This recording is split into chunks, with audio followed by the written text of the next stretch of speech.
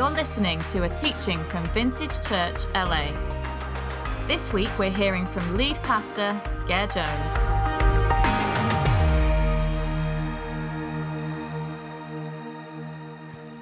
So for those who are new or been away for a few weeks, we are in a series looking at the Old Testament book of Ruth. It's a very short book and only 4 chapters long, but we're looking at it because this year we want to fall in love again with the Old Testament. I found for many years the Old Testament to be challenging, to be difficult, to be confusing. And yet, as I've studied it, I've seen how actually it's a beautiful revelation of who God is. And it's one melodic line pointing towards Jesus. And to understand Jesus well, we really have to get to grips with what comes before him. And so we're looking at the book of Ruth to begin with, and maybe throughout the rest of the year, we'll dive into some other areas as well. But the book of Ruth, as we saw last week, is principally about this one thing: how God uses his people to transform lives. How God uses you and me to transform lives around us. See, the story of the book of Ruth is really about a mother, a widow called Naomi. And chapter 1, we see devastation strikes her life. Her husband dies, her sons die, and she's in a foreign land. She's a refugee without any money, without any security. And what we see over the 4 chapters is God transforms her hopelessness to fullness, to redemption, to blessing. And over those 4 chapters, we see her life transform. And at the very end of the story, she praises God for the transformation he's done in her life. But here's the curious thing. The story is of this transformation, but the story is explicit that we don't see God do anything directly. We don't see God's hand directly involved in Naomi's life. There's no angelic visitations. There's no manna from the sky. There's no kind of supernatural things. In fact, God really isn't mentioned. And yet at the very end, God is praised for changing her life. And this is the whole point of the book of Ruth, because the author wants us to see that God transforms lives, heals communities, brings his love into this world, but he does so through people. He's created the world that his will, his love, his ways are outworked through his creation, you and me. That there are times in the Bible he does things directly, but they are few and far between. What the author is trying to tell us is you are created to be the means of God's grace, the means of God's love, the means of God's healing in the world. God desperately wants to do things in this world, and so he does it through his people. And so we see in the book of Ruth, we see Naomi's life is transformed by God through people. We saw last week, Ruth's friendship to Naomi was the catalyst for deep transformation. We're going to see this week another character. In chapter 2, the story introduces another character, a man called Boaz, and God uses Boaz to further his work of redemption and healing in Naomi's life. God uses his people. This actually is a great theme of the whole Bible and goes back to Genesis chapter 1, where God says, I'm going to create humanity in my image. This is what the word image means, that we image God to each other. We reflect his love to each other. We saw last week how one theologian put it, like humanity has been created to be an angled mirror, reflecting the love of God to the world around us. And the author of the book of Ruth is saying, let me show you this in practice. Let me show you what it's like to be an angled mirror in your families, in your communities, in your workplaces, where you can be the means of God's presence to those around you. So we're going to pick up this story and read chapter 2, a bit of chapter 2 and a bit of chapter 3, just to recap where we are in the story. So Naomi married a bloke called Elimelech, who was a bit of a disaster. And Israel was in famine, And he got disappointed with God. He shook his fist at God and left Israel and went to enemy territory, went to a foreign land, not just to find food, but to defect. He went to a country called Moab. Moab were the arch enemies of the people of God. There they settled down, they had sons, they gave them Moabite names, they married Moabite women, and then all of a sudden tragedy strikes Naomi. All the men in her life die. Her husband dies, her sons die, and she's left as an immigrant in a foreign land with no money, no security net, with 2 daughters-in-law who are locals, and yet she's not. She decides to turn back to God, to go back to Israel, thinking, you know what, I'm going to give God another try. One daughter-in-law goes, I'm going to stay here. But the other daughter-in-law, Ruth, decides in one extreme act of sacrificial friendship, I'm going to go with you. And so Ruth and Naomi go back to Israel, but they're in dire straits. They have no land, no home, no money, no people, no children, no security net, no anything. And so we pick up the story with what they do when they arrive back in Israel. And we're going to start in chapter 2, verse 2. Ruth, the Moabite, said to Naomi, all right, we've got to do something, so let me go out to the fields and pick up the leftover grain behind anyone in whose eyes I find favor. So in other words, she's going to go out to the harvest fields. When all the workers have got their harvest, she's going to go behind and maybe find some scraps left over. So Naomi said to her, go ahead, my daughter. So she went out, entered a field, and began to glean behind the harvesters. Now, as it turned out, she was working in a field belonging to Boaz, who was from the family, the clan of Elimelech, who was Naomi's deadbeat husband. Just then, Boaz arrived from Bethlehem and greeted the harvesters. The Lord be with you. The Lord bless you, they answered. Boaz asked the overseers of the harvest, he said, who does that young woman belong to? The overseer replied, oh, she's the Moabite. I mean, this is a word that is full of reference to our arch enemies.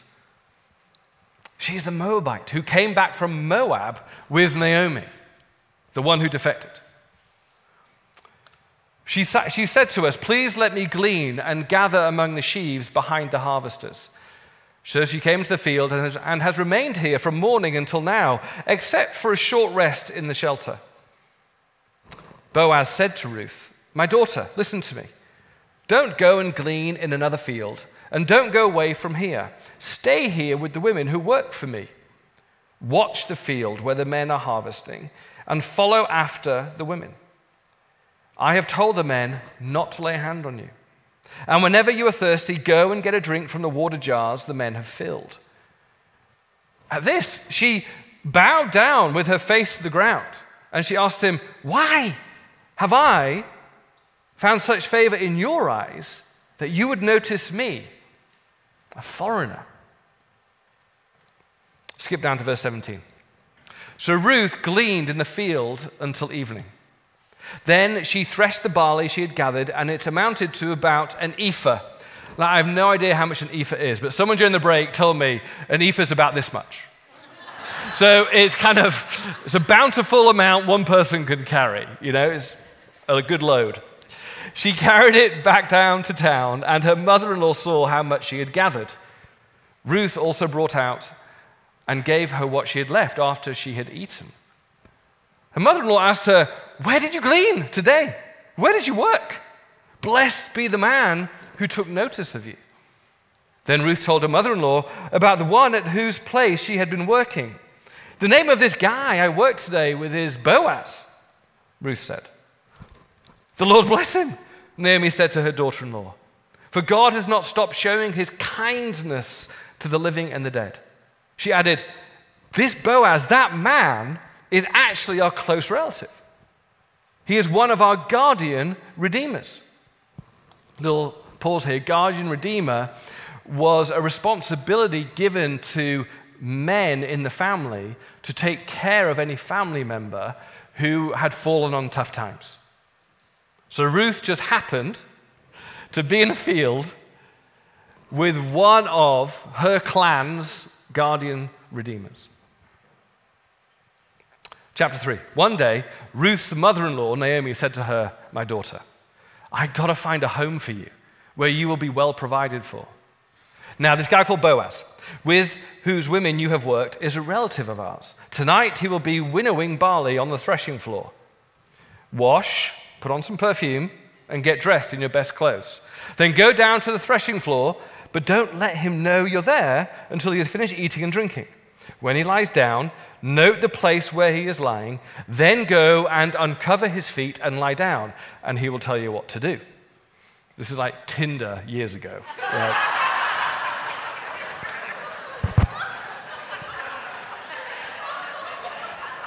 Verse 5, "I will do whatever you say," Ruth answered. So she went down to the threshing floor and did everything her mother-in-law told her to do.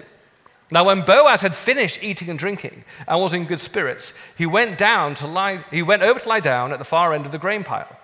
Ruth approached quietly, uncovered his feet and lay down.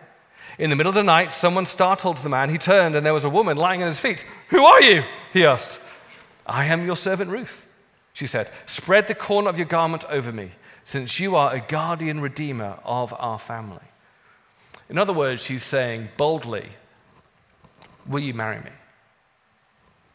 Verse 10, "The Lord bless you, my daughter," he replied. "This kindness is greater than that which you showed earlier.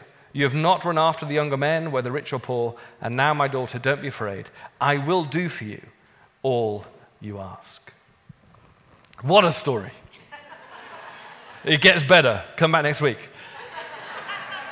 But for now, we're looking at chapter 2, and I've said before, one of the keys to the Old Testament is not just to get out of it some mushy feeling, but to really hone in on what is the original author trying to tell us.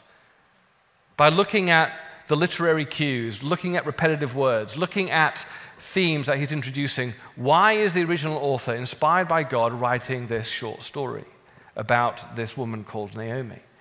And the key in this passage is very clearly the author is trying to do something that we miss in our English translations. And the key to understanding what God is telling them and us is in verse 20. So we're going to go back to verse 20.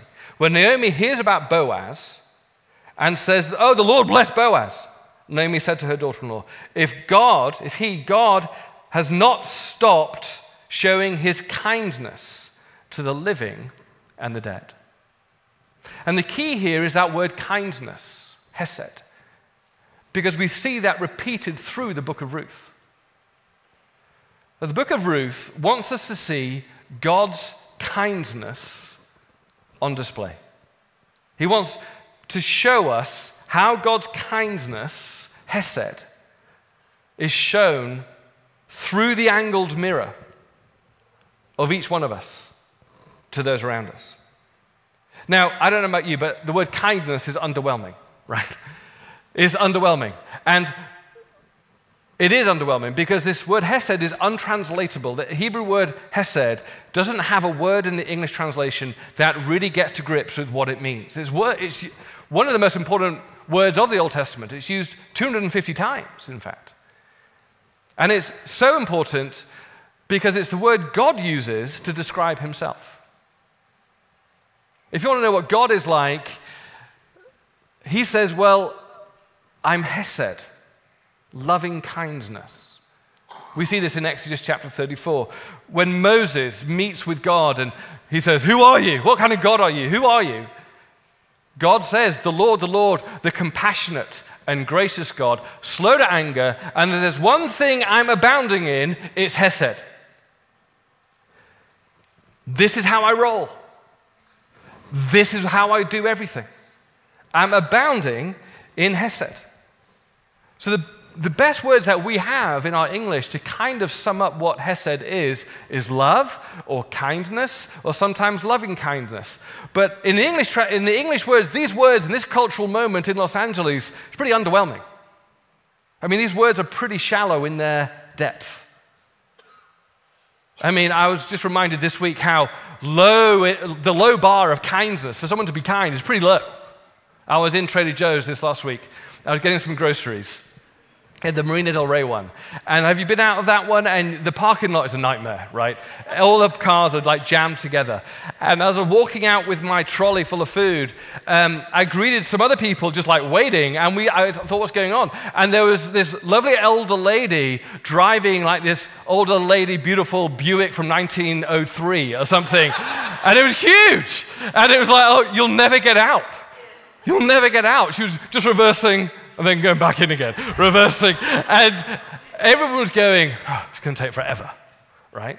And I thought, oh, well, okay. So I just put my trolley there, went up, and I thought, oh, no, do I like offer to get in and do this for her? But I thought, might get arrested. So I said, look, don't worry, I'll guide you. So I said, look, come back. And I was doing all this thing about 2 feet, 1 feet, stop.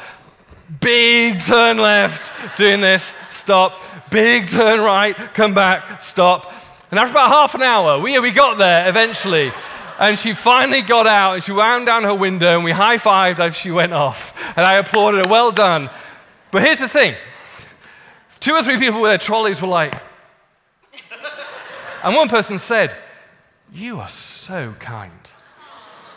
Now I thought, oh no. The bar of kindness has gone that far down. Helping an elderly woman is like the epitome and the Mount Everest of kindness in our city. So if we just say God is kind or be kind to others, we're left with this kind of just carry your neighbor's groceries, as if that's going to change the world. Similar thing with love. Hesed, it's weak sauce to call it love. Because I don't know about you, but I love lots of things. I love my wife, I love my kids. I also love medium rare steak. I also love EDM. I also love all sorts of stuff, right? It's like love is used for almost anything. And so it's really hard to get to grips with what Hesed is, to understand God, if we just use these English words. Now, let me just summarize, therefore, some theology for you of what Hesed actually means. And really to get to grips with it, there's 3 dimensions to it, and they're on the screen here very briefly. The first is relational loyalty. What God means by I am abounding in Hesed is I am abounding in relational loyalty, which means this.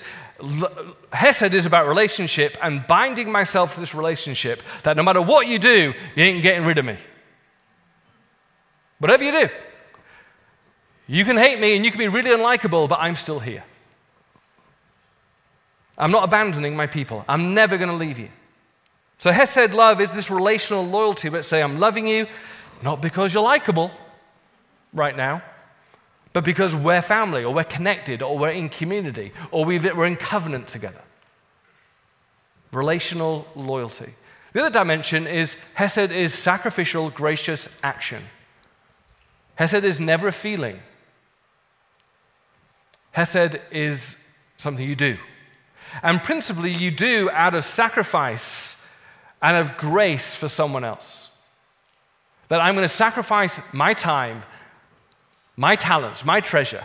I'm going to actually enter into this costly. I'm doing something out of my resources to help someone who doesn't deserve anything. This is God's kind of love. It's sacrifice and not merit-based. That's what Michael Card, in his great book on Hesed, describing Hesed, he says, it's the person from whom I have a right to expect nothing but gives me everything. Hesed. And finally, it's enduring. Hesed isn't up and down like our feelings of love in this world.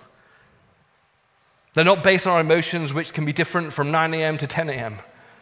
Hesed is about never quitting. It's going to love you and I'm not going to quit. I'm in this for the long haul. I love Sally Lloyd Jones, who wrote the great book, Every Parent Should Have It, which helps children understand the Bible. She describes Hesed as the never stopping, never giving up, unbreaking, always and forever love. Do you see how love and kindness in our cultural moment doesn't ever get near what Hesed truly is? And this is what Boaz is reflecting to Ruth and Naomi. It's almost like the author has gone, there's this amazing concept called Hesed, which is in the heart of God, and he wants the whole world to be filled with his Hesed and relationships to operate in the environment of Hesed. This is how he rolls. This is how the world was created, for people to be in mutual Hesed with one another. But we got to actually visually tell a story about this, because I don't think people get it yet. I'm going to write a story of a man who showed it. His name is Boaz. See, Boaz is going about his day. Things are booming. Famine is over. Harvest time's in. He goes to check out his fields. Wealthy man. And there in the fields is someone he should have nothing to do with. She's a foreigner. She's an enemy. She's actually in hard times because her family made some stupid decisions. Racial barriers in that culture and ethnic barriers in that culture said, you don't cross those. And yet, in that moment, Boaz knows God and knows the Hesed of God, and he decides to express Hesed to Ruth. I mean, she bows down and goes, what on earth are you doing? See, when Hesed hits you, it's surprising. Because this is otherworldly type of love. He says, look, I'm going to protect you.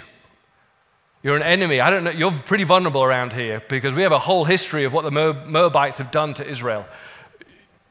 You're not safe. So work with my workers and you'll be safe. I've told the guys not to do anything. I will protect you. You are vulnerable. I'll protect you. You're hungry. Okay, you're gathering up the scraps. Look, I'm going to give you more. That's not enough. I'm going to give you more. You need anything, you come to me. And he starts to outwork Hesed to her. But then he goes further because Naomi and Ruth clock on. Rather cunning, I've got to say. But he's a kinsman redeemer. He's a guardian redeemer. He's not just being nice. And they go, we're going to go all in. We're going to go all in. Ruth, put on your best frock. We're going all in. We're going all in because we're going to actually ask him if he would go beyond being nice in a Trader Joe's parking lot kind of way. We're going to ask him if he goes beyond just helping us have an extra bushel. We're going to ask him to go all the way into Hesed. We're going to ask him to redeem us fully. That we actually have now a secure foundation for our future. And Naomi knew in that time that two things were going to have to happen to get her and Ruth back on solid ground. That they were going to go to Boaz and say, you've got to marry. And you've got to buy our land. And we'll see that later in the story. See, Boaz goes beyond Trader Joe's being kind to deeply otherworld Hesed. Ruth comes and says, look, will you do this for us? And he knows he's got to do two things to fully restore them. First of all, he's got to buy their land back. See, land was everything. It's your 401k. It's your home. It's your medical care. It's everything. It's your land, is your asset. And without it, you and your generations are destitute. And so he knows, out of his riches, he's got to buy back the land. The land that they sold because of stupid decisions, to defect from God and leave. It's their own fault Naomi lost her land. But he says, I'm going to be gracious. I'm going to actually absorb your mistakes into my life. I'm going to absorb your debt into my life. You don't deserve it. I've never met you before, but I want to show God's Hesed to you. I'm going to wipe the slate clean by absorbing everything you've done and lost. I'm going to absorb it into me, that I can wipe away your past and give you a fresh start. But he goes on, and they know that land is not enough because they've got no children to continue the family line. And so they know that he's got to marry Ruth. Now, normally, you'd marry Naomi, which is enough of a task. There's a provision called Levirate marriage in the Old Testament, where if there's a widow, then another family member, not related, like an in-law, could go, I'll marry you and have children. Now, you can further your line, and these children I'll care for them, but they're your descendants. I mean, that in itself is a sacrifice. But Naomi's too old to have kids. And so Naomi goes, Ruth, it's got to be you. If we're going to have any hope for the future, he's got to marry you. And we can't miss right now the scandal of what they're asking him to do. To marry a Moabite. To marry someone who's an arch enemy of God. To marry into that place where this person blatantly, in their line, in their culture, in their history, is undeserving of this. The scandal is going to come to him of what are you doing? The loss of reputation, the loss of credibility. Don't you love us that you would go do that? And Boaz goes further than Trader Joe's kindness. He absorbs their debt into his own life. He uses his riches to pay off their mistakes. And then he goes further and goes, you know what? And now I'm going to bring you into my family. All my riches are now going to become yours.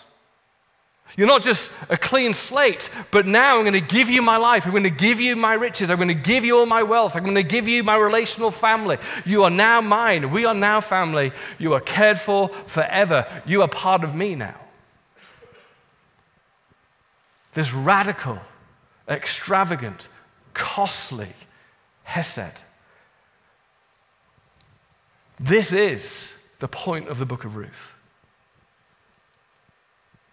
That this kind of hesed transforms lives. And it took someone to go, I'm going to step in. I'm going to be the angled mirror that mirrors God's hesed, that other people's lives can be transformed around me.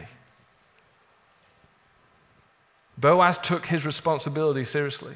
It cost him. It was uncomfortable. It cost him his reputation. But he decided to step into his vocation, to be God's hesed to those around him, to restore lives, to bring healing to communities, to transform societies, is not done through Trader Joe's kindness. It's this hesed that transforms Naomi's life, and it transforms the lives of our city. Hesed brings justice to the oppressed. Hesed brings sacrifice for the undeserving. Hesed brings generosity for those who can give nothing in return. Hesed brings forgiveness to those who don't deserve it. Hesed brings commitment to those who are difficult. Hesed brings breaking down of racial and stereotype barriers, even though it's unpopular. And Jesus said Hesed ultimately goes all the way to loving your enemy. This is the Hesed of God through humanity. We mostly see Hesed in the context of our biological families, right? One author put it this way, to give examples of Hesed. One author said, look, Hesed is the bone-weary father who drives through the night to bail his drug-addicted son out of jail. Hesed is the mother who spends day after thankless day spoon-feeding and wiping up after a disabled child. This guy must have been a pastor because his third illustration was, Hesed is the unsung pastor's wife whose long-suffering, tearful prayers keep her exhausted husband from falling apart at the seams. That's my wife. See, we see Hesed most normally in our culture. The pinnacle of Hesed is like, well, I might do that for my family, but I draw the line if it's not like family. But Jesus burst the banks of our restrictions. He said, I command you to love one another. And I command you to bless those who persecute you. And I command you to bless those and forgive those who hurt you. And I even command you to hesed your enemies. See, God's transforming love in the world isn't, can I help you park your car? It's, I'm going to sacrifice what I have for those who don't deserve it, for those who are unlikable, for those who hurt me. I'm going to mirror God's hesed to them. See, I don't know about you, but the most transforming times of my life, in my faith, in my everything, is when someone has shown me hesed. I look back over my life and I go, oh my word, I was in such dire straits. Oh my word, I didn't know which way I was going. I didn't know what to do. But Ian showed me Hesed. But Lizzie, my wife, showed me Hesed. But Andrew came in and showed me Hesed. I was a jerk. I was in a situation of my own mistake. I was actually being a bit prideful, but Wesley came in and showed me Hesed. And you can do the same thing in your life too. There are people in your life, and then maybe this community right now is like showing you Hesed.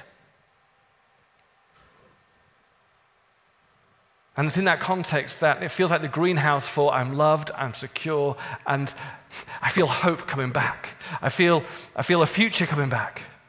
I'm not alone. I've got people who are with me even when I'm at my worst.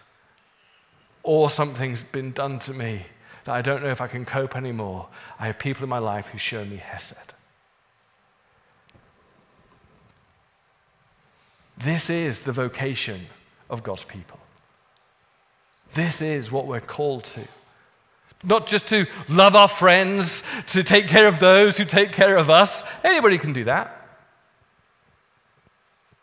It's to be a Boaz, to look at a stranger, a foreigner, someone who's outside of my social scene, outside of my economic sphere, someone who probably doesn't deserve much, and go, you know what? God's calling me to Hesed.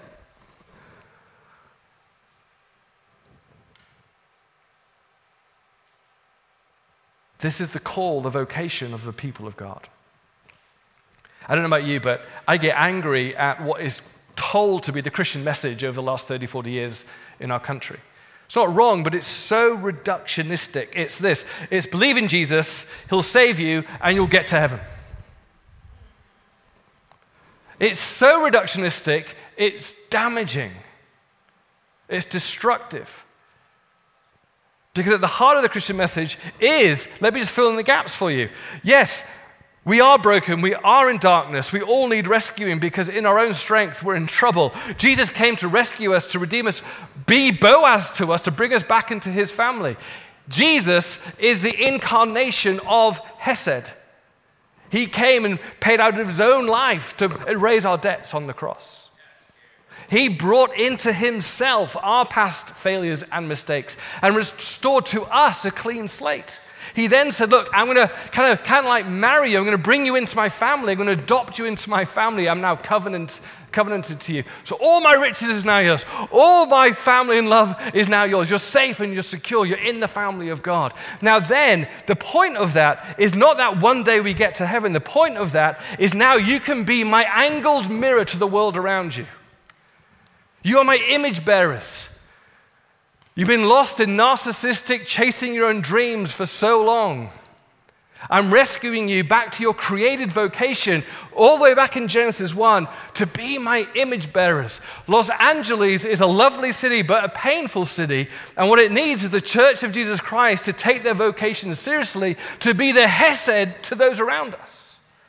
This is the whole point of being a follower of Jesus, is to get back with Jesus, to bringing his healing, to bringing his love, to end racism, to end injustice, to pick up the people out of oppression and say, thank God that the people of God are in this city because they are bringing Hesed into this city. This is the point. And yes, when we die, we're with Jesus. But you see, the reductionistic gospel is no gospel at all for our world. The point is that we step back into being image bearers, that we be Boazes to those around us. Now, here's the problem. Here's a real problem. Because that's like yes and amen, but I can't do that. I mean, just getting real for a minute, maybe you can. I can do the Trader Joe's stuff. And I may be able to do a bit of that Hesed stuff for my family. I just don't have it in me to do Hesed to strangers. You know, I'm not walking down the street looking for the undeserving and going, hey, mate, I'm going to commit myself to you. You can't get rid of me. I'm going to bless you. And even when you're unlikable, kind of like now, I don't go to my workers, my employees, my customers, my investors, my neighbors. I'm not hesed to them. And yet that's what we're called to be, this angled mirror, but I feel completely inadequate to do that. It feels like the bar is way too high. How can I, if God is hesed, I can't reach that standard. But that's the point.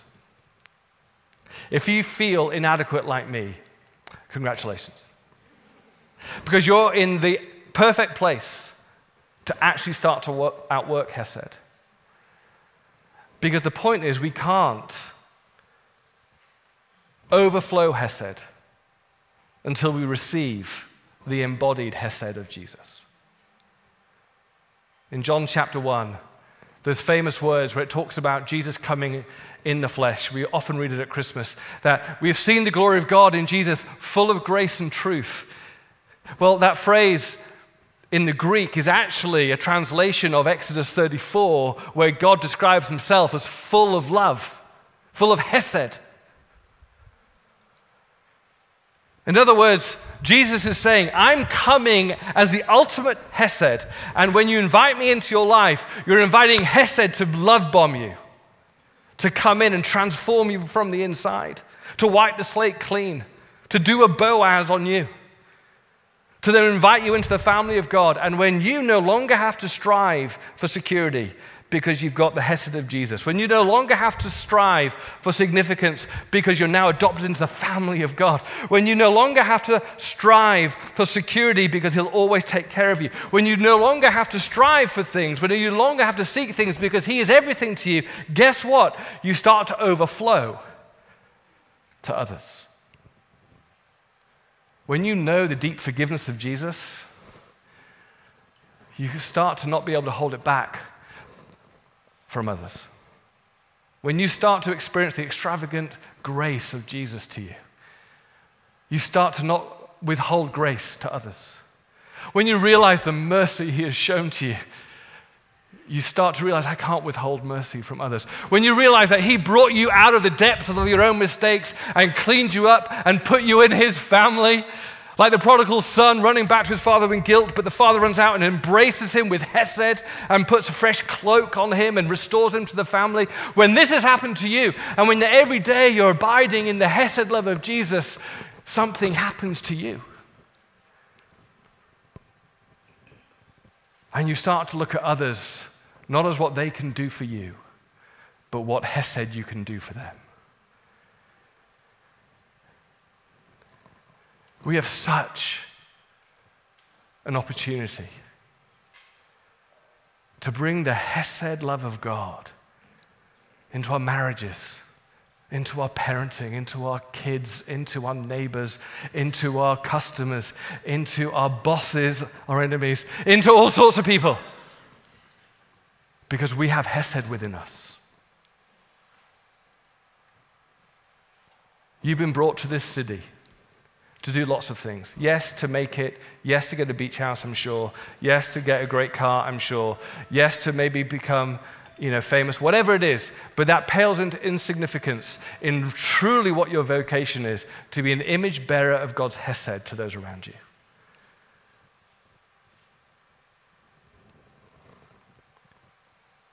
When God looks at this city, the pain, the darkness, the loneliness, he sees a city full of Ruths and Naomi. And he says, you know what? I'm going to bring my healing. I'm going to bring my restoration.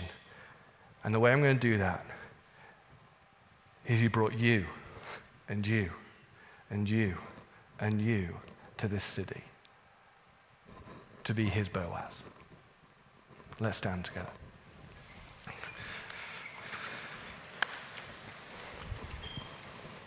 I'd like you to close your eyes. We're going to invite the prayer team up here.